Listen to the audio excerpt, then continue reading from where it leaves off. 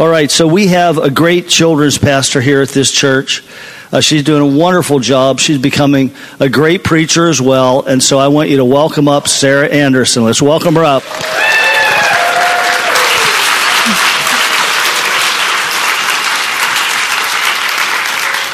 All right, thank you. Good morning. Happy Father's Day. All right, well, today we're going to continue in our Rise Above series going through 2 Timothy. And our passage today is chapter 3, verses 10 through 17. So, as a review, this is a letter that Paul has written to Timothy. Paul's sitting in jail on death row, and he knows that he's about to die. And so he writes this letter to Timothy, his spiritual son. So let's start in verse 10. You, however, know all about my teaching, my way of life, my purpose, faith, patience, love, endurance, persecutions, sufferings, what kinds of things happened to me in Antioch, Iconium, and Lystra, the persecutions I endured. Yet the Lord rescued me from all of them. In fact, everyone who wants to live a godly life in Christ Jesus will be persecuted, while evildoers and impostors will go from bad to worse, deceiving and being deceived. But as for you, continue in what you have learned and have become convinced of, because you know those from whom you learned it, and how from infancy you have known the Holy Scriptures, which are able to make you wise for salvation through faith in Christ Jesus. All Scripture is God-breathed and is useful for teaching, rebuking, correcting, and training in righteousness, so that the servant of God may be thoroughly equipped for every good work. So let's pray. Father, I thank you for today. I thank you for all of the people that you've brought into this church this morning. I pray that you would open our minds to your revelation, that you would open our hearts to your love, and that we would hear what you would have us hear today. Thank you for being here. Amen. All right, so our passage starts out with you, however, so it's clearly connected to the previous passage. Wilson preached last week on chapter 3, verses 1 through 9. He did a great job. If you missed it, go back and listen. But in that time, Paul describes the last days and some of the false teachers that live in the last days. Well, we live in the last days too. The last days, Wilson described it beautifully. The last days are the time between when Jesus ascended and when Jesus comes back. So we are all living in the last days. And Paul describes these teachers, these false teachers, and how awful they were. It says they were lovers of themselves and all these adjectives. In fact, Wilson had such a hard time reading that passage over and over, preparing for his message.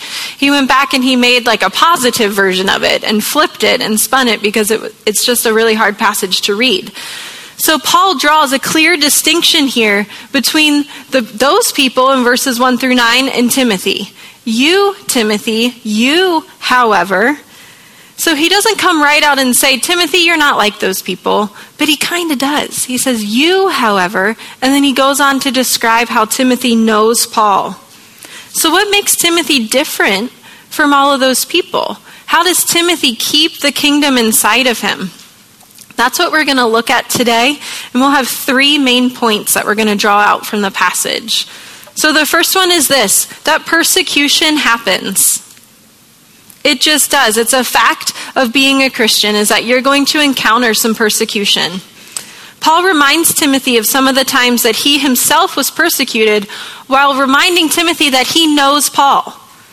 Timothy knows Paul really well. They were like spiritual father and son, and so he knows the good things that Paul has done. He knows the times that Paul has gone into a city and preached and the city's been changed. He knows the time that Paul has prayed for people. But he also knows the hard things that Paul's gone through. The hard things, the terrible things, the unfair things, the times he was persecuted. But persecution is the one specific thing that Paul pulls out here and says, Timothy, you know the persecution that I've gone through. But beyond that, Timothy knows how Paul has responded to that persecution. He's seen how Paul has walked that out in his life. How do we know that God has rescued Paul from all of this persecution? Well, he's alive. He's writing a letter. In those days, in Paul's days, if you were persecuted, a lot of times you just ended up dead. So God has rescued Paul, and he's brought Paul out of this persecution. And he reminds Timothy of that. So why does persecution even happen? Well, we're in the last days, like it says in chapter 3, verse 1. We're in the last days. We're in a battle with our adversary, Satan. And things are heating up. Our victory has been assured. Our victory is promised. We have it. But there's still the battle that continues. And if you want to hear more about it, Wilson really talked about that last week, and it was great. So persecution is one tactic of our enemy to try to throw us off our game, to try to get us to be quiet and to stop spreading the kingdom of God. But this isn't the only time that Paul tells us that we have to expect persecution. He actually says it 4 different times in different ways in different letters written to different people or different churches. It's not just a one-off thing. 4 times. Jesus tells us 8 times to expect persecution, suffering, or to be hated by the world. If we are persecuted, it should not come as a surprise. We don't have to be anticipating it. We don't have to be looking back over our shoulder and waiting for the shoe to drop and for somebody to persecute us. It's not that kind of mentality that we have to have, but we shouldn't be surprised. It shouldn't come as a shock to us if we are persecuted. Jesus says in John 15:18, "If the world hates you, keep in mind that it hated me first. If you belonged to the world, it would love you as its own. As it is, you do not belong to the world, but I have chosen you out of the world. That is why the world hates you. Remember what I told you. A servant is not greater than his master. If they persecuted me, they will persecute you also." So, persecution is going to happen, but we can't live with an us versus them mindset. We can't live with Christians and non-Christians, believers and non-believers, and we can't look at every non-believer as a potential persecutor of us. We can't live like that. That's not a healthy mindset. That's not a loving mindset. This isn't quite right, but the phrase, expect the best, but prepare for the worst, comes to mind. We have to expect that every interaction that we have with somebody that's not in the family of God is going to result in them coming into the family of God. That the Holy Spirit's going to move, that God's going to move. It's going to be an inspired moment. It's going to be a moment that changes their life, and it's going to be awesome. We have to go into interactions with that sort of expectancy. We have to. That's loving. That's kingdom. That's what we have to do. We can't go into it thinking, they're going to make fun of me, they're going to reject me, they're going to punch me, they're going to hurt me. We can't go into interactions like that. We just can't. But at the same time, the prepare for the worst, you don't necessarily have to prepare for it. But if persecution happens, if someone rejects you or makes fun of you, you just have to kind of accept it. It shouldn't be a surprise. It shouldn't be a shock. And you just kind of take it, and then you move on. You move forward. You keep your eyes on the next interaction that you're going to have and the fact that God's going to show up in that one. You keep that perspective, and you keep moving forward. Because if we're honest, we live in America. And the kind of persecution that we endure isn't anything like what Paul endured. He names 3 persecutions in this passage. When he was in Antioch, he was thrown out of the city for preaching the gospel. When he was in Iconium, he was threatened with being stoned, and so he had to flee to save his life. And then when he was in Lystra, he was actually stoned and left outside the city for dead. The only reason they didn't kill him is because they thought he was already dead. We're not going to experience that. Chances are. Let's say you go downtown and you decide to do servant evangelism, and you've got a cooler full of water bottles and you're handing out free water to people. Well, what's the reaction? Well, you're giving them something free, so they might, react favorably. Some people still are just going to ignore you. They're going to cross to the opposite side of the street because they don't want to interact with you. Some people are going to give you weird looks. Even as you're handing them a free bottle of water, they're going to look at you kind of weirdly because you're doing something that's not in their frame of mind. Why would you give me something free? Are you going to get thrown out of Cincinnati for handing out water bottles and telling people that Jesus loves them? No. You're not going to be kicked out. I promise. The chance of that happening is 0. Non-existent. Are you going to be physically harmed? I mean, the chances are there, but it's very small. And if you are physically harmed, those people can be prosecuted. The law is on your side. You have the right to tell people that Jesus loves them. You have the right to free speech. Are you going to be killed for handing out water bottles and telling people Jesus loves them? I'm going to say no. I'm just going to say I don't think that's going to happen.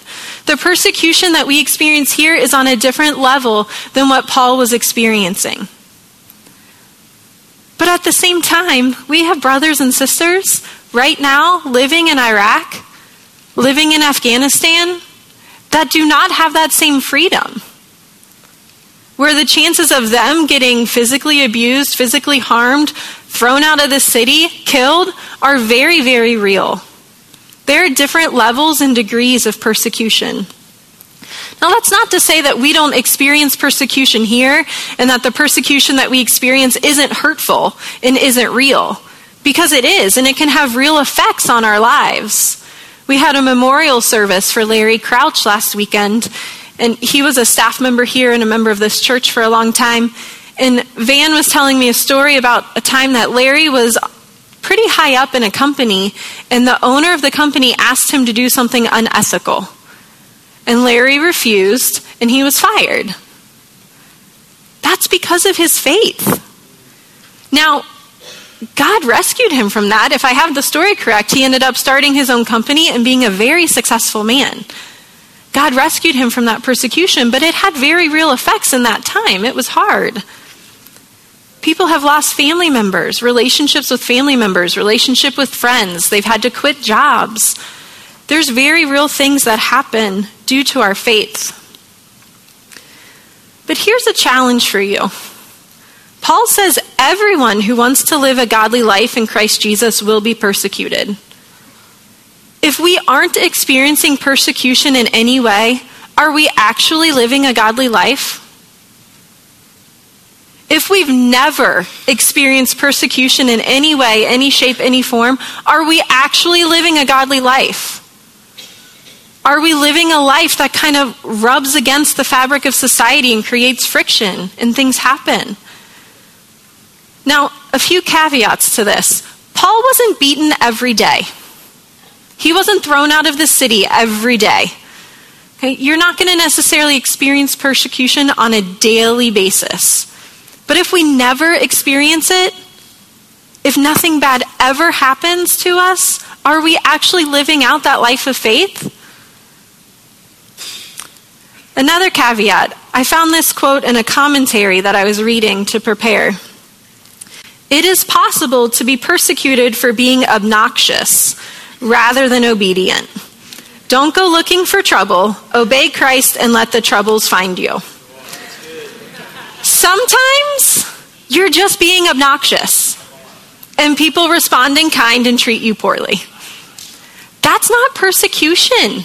That's natural consequences. I tell that to my kids sometimes. Like, if you're mean to your brother, he might be mean back to you. That's just natural consequences. We are called to live in truth, and we're called to hold tightly to truth and walk in truth, but we're also called to live in gentleness, and we're called to live in love. You can't poke the bear and then act like a martyr when the bear responds like a bear. I see this a lot on social media. You can see people on social media that just have an agenda. And every post that even kind of somewhat resembles their agenda, they're going to post on it, and discord and strife just kind of follows them around the internet. That's not persecution. We should not be living in discord and strife. We should be living in love and gentleness. In 1 Peter 4:14-16, it says, "If you are insulted because of the name of Christ, you are blessed, for the Spirit of glory and of God rests on you. If you suffer, it should not be as a murderer or thief or any other kind of criminal or even as a meddler. However, if you suffer as a Christian, do not be ashamed, but praise God that you bear that name." Peter is saying here that if you are truly suffering for Jesus, you are blessed. If you're on Facebook and you're sharing a testimony of how God has worked in your heart, worked in your life, worked through you to change somebody else's heart or their life, and then somebody responds rudely or obnoxiously on your Facebook feed, well, then you're blessed. Because you went at it with pure motives and a pure heart posture of just sharing the goodness of God. Then you're blessed. That's persecution. But we should not suffer by going to jail or having the death penalty because we've murdered someone. Okay? We as Christians should not murder. And if we do murder and we suffer for being a murderer, that's not persecution. That's justified. But then Peter adds meddler to the list of these crimes. Are you a meddler? If you are suffering because you're meddling in other people's business or in their affairs, it's not persecution. You shouldn't be doing that. You should be living humbly in gentleness and in love. Yes, we hold the truth, but we love above all. We shouldn't be meddling in people's business. If you bear persecution, it should be because you are representing the name of Jesus Christ well. And we don't have to fear persecution. God rescued Paul from all of his persecution. We don't have to fear it. And even if he didn't rescue Paul, even if Paul would have died, he says in Philippians, for me to live is Christ and to die is gain. We get to go be with Jesus. We don't have to fear it. So number 1, persecution happens. Number 2, you need to persevere through persecution. What is your response to persecution? Do you respond in gentleness? Do you respond in love? Have you kept that correct mindset that Paul has? Let's look back at chapter 3, verses 1 and 2. But mark this, there will be terrible times in the last days. People will be lovers of themselves. People who are lovers of themselves are worried about self-preservation.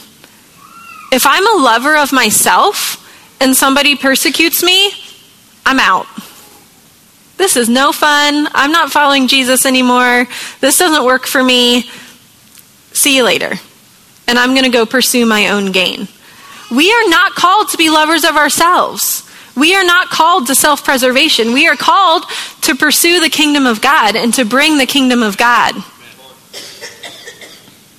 We need to keep our eyes on the end goal. If we experience persecution, you just kind of absorb the blow of that and you keep moving forward. You keep pressing forward.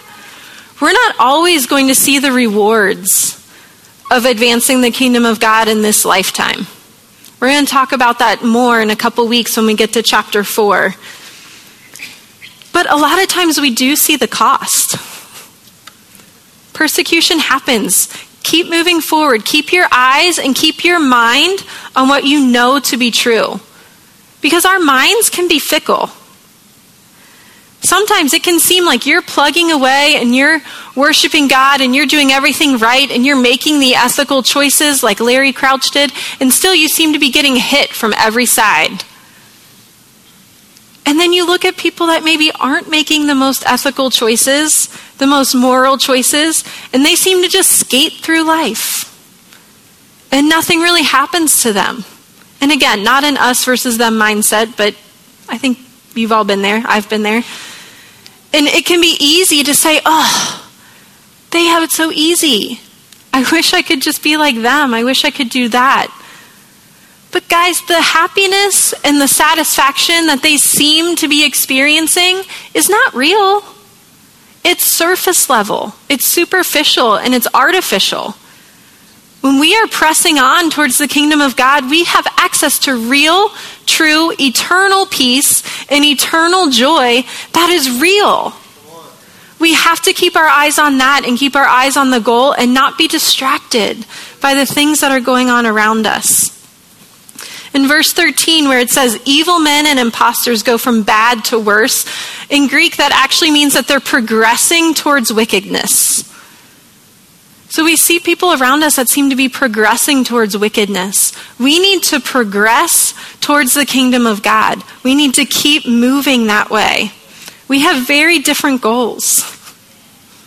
We need to keep our goal in mind, even in the midst of persecution.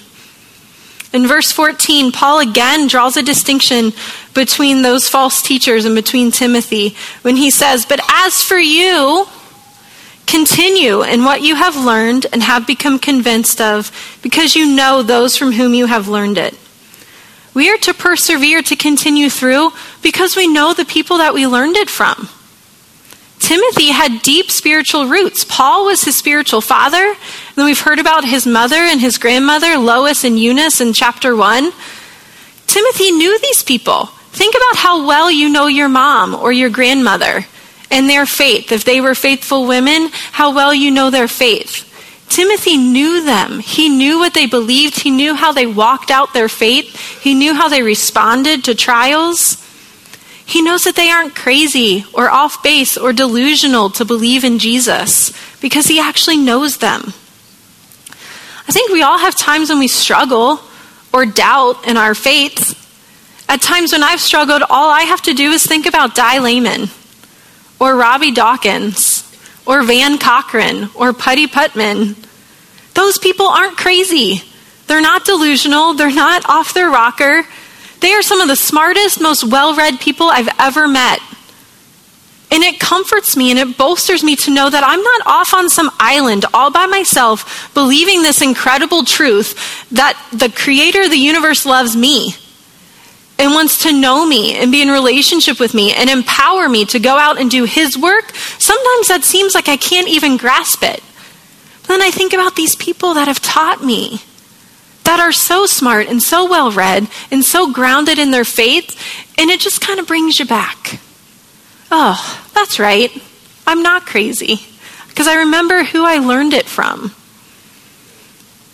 Today being Father's Day, I have to point out the example of faith my own father has set for me.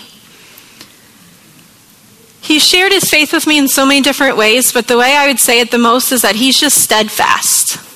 He's just steady. He doesn't waver. He knows that God is good. He knows that God will provide. And he makes sure that the rest of us remember that too. You know, my mom and I can be a little wordy at times, and we can enjoy talking about things for a long time. And my dad, not so much. That's why my dad and my mom are a good pair. My mom talks and my dad listens, and it works. But my mom and I will talk around and around the situation, and we'll kind of get out all our thoughts and all our feelings and all our everything. And my dad, the kind man that he is, he sits there and he listens. And then at the end, he will passionately proclaim the goodness of God and that God is going to provide. Sometimes he almost sounds angry when he says it because he has such conviction that God is good. I've shared before about how when I was 12, I had a cardiac arrest episode and my dad is the one that resuscitated me. And from that day, he has proclaimed the goodness of God over that situation. That God had a plan for my life, that God saved me for a purpose, and that God is good. At times where his daughter died in front of him, where he had to resuscitate her, it would be very easy to say, this is awful. What kind of God do we serve? This is terrible. Not once. Not once. It's been almost 24 years, I think. I lose track. But often, still, he will come up to me, tears in his eyes, and say this is why God saved you. And he finds moments in my life, and he just draws that calling out of me. And he marks it, and he calls it by name, and he proclaims the goodness of God. I know my father's faith. He's back there. That's why I keep gesturing that way.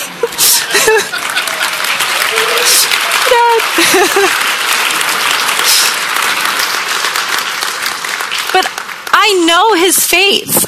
So if I'm persecuted, if I'm going through trials, I just have to think of my dad. I know what he would say.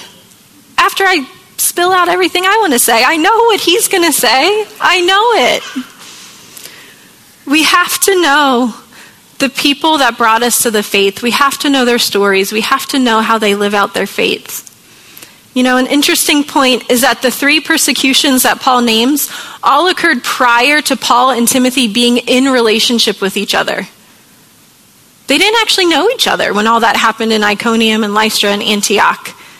But Paul still names it and says, Timothy, you know what I went through. Because they were in such close relationship that he did know.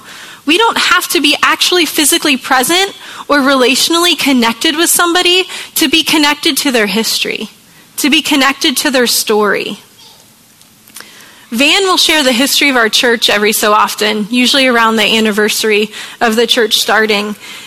And I've been here for about 12 years, so sometimes it feels like I know all the stories. But back at the beginning of our time here, I didn't know any of the stories. And when he would share, I would almost be filled with like this sense of longing of, oh my gosh, why did it take us so long to find this church, to get connected to these people? We missed so much. But then Van said, if you weren't here for this part of the story, it is still your story. God knew you were coming. You are a part of this church, and this is just as much your history as the people who were here at the time. And man, did that open my heart up. That was when I really felt fully welcomed and fully a part of this thing and ready to step in and embrace all of this church as my church. It was an invitation to own this church, to own its history. If we have a heart connection, our histories connect. They intertwine. We are intertwined together in the body of Christ. If you haven't been here long, it doesn't matter. God knew you were coming. If you don't know Van really well, it doesn't matter. If you have a heart connection with him, your histories connect. Who is somebody that you admire in the faith? Who's somebody that's like a spiritual father or spiritual mother to you? Make that connection with them. It doesn't matter if you weren't there for all of their history. It matters that you have a heart connection with them. We're all connected in the body of Christ. See, Jesus says that we are in him and he is in us and he's in the Father, but then we are also the body of Christ. We're all connected to each other. In fact, when Saul was converted, when Jesus came and met with him, Jesus says to him, Saul, why are you persecuting me?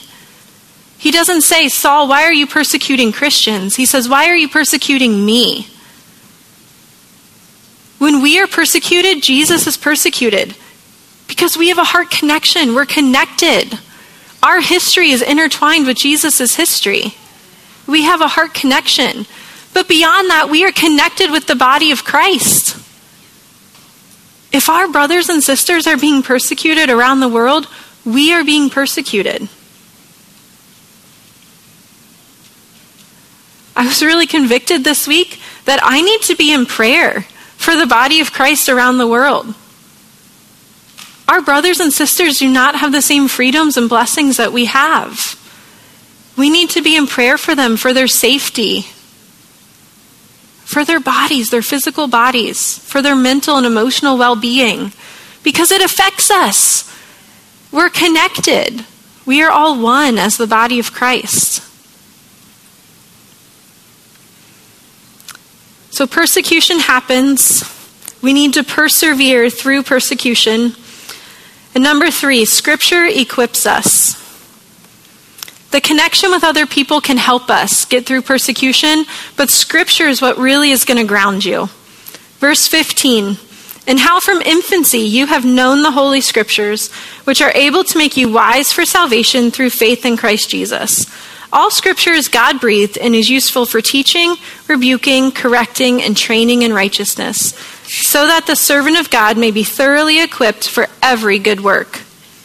In that last sentence, the word equipped is in the emphatic position grammatically in the Greek. So that means that the whole point of the sentence is the word equipped. The point of knowing Scripture is so that we can be equipped. Equipped to teach, to be spiritual fathers and mothers, to bring others into the kingdom. Equipped to rebuke and correct.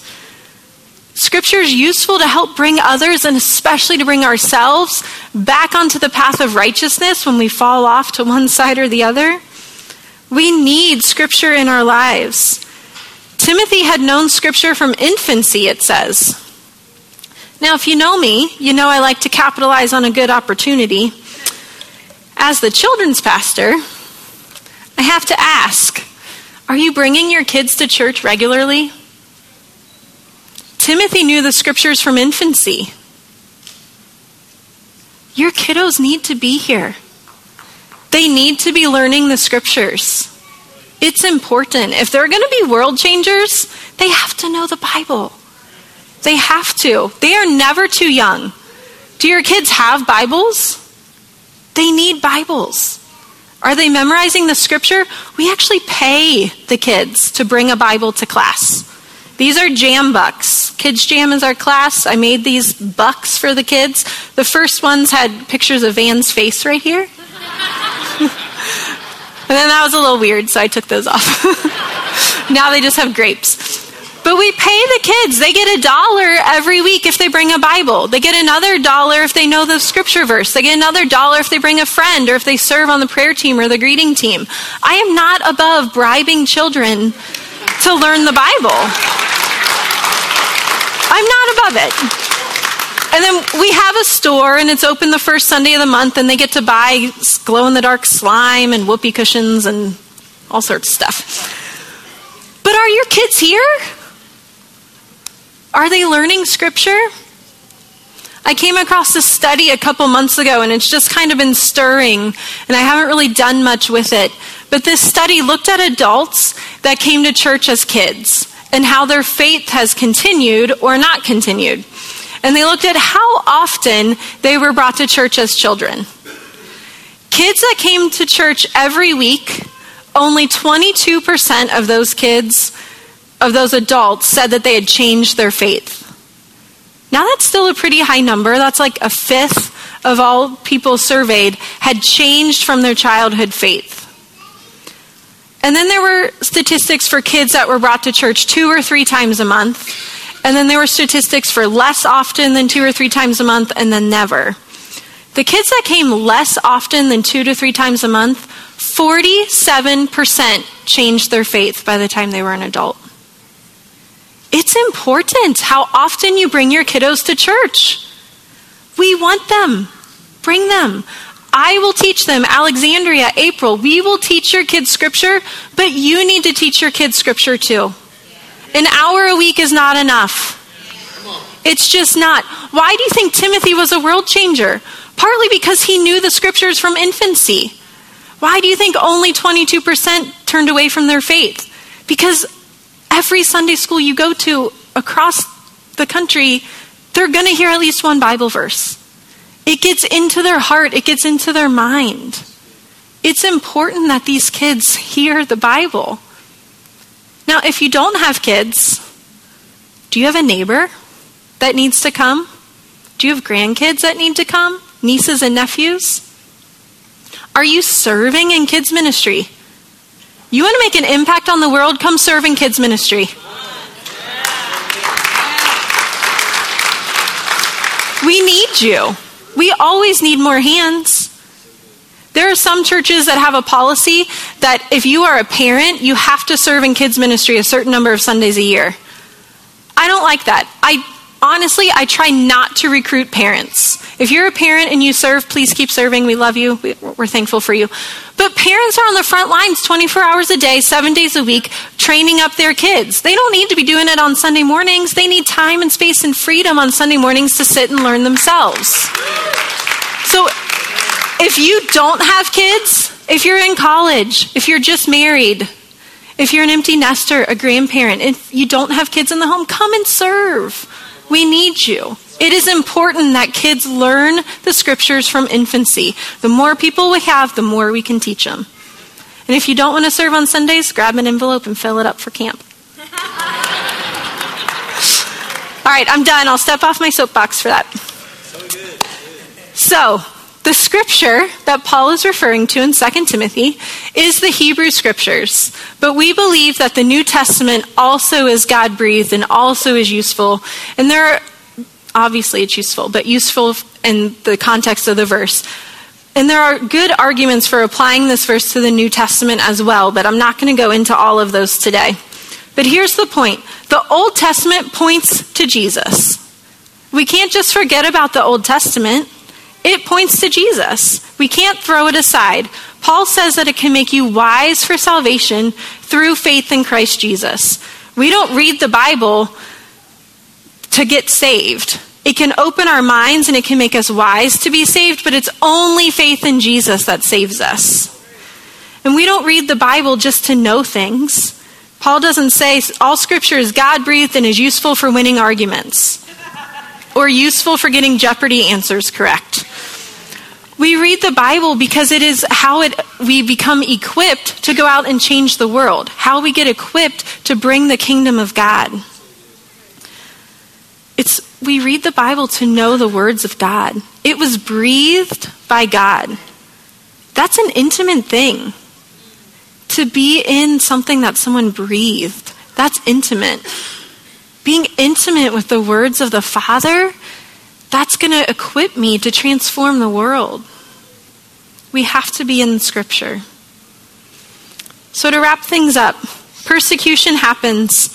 You have to persevere through it, and Scripture is going to equip you.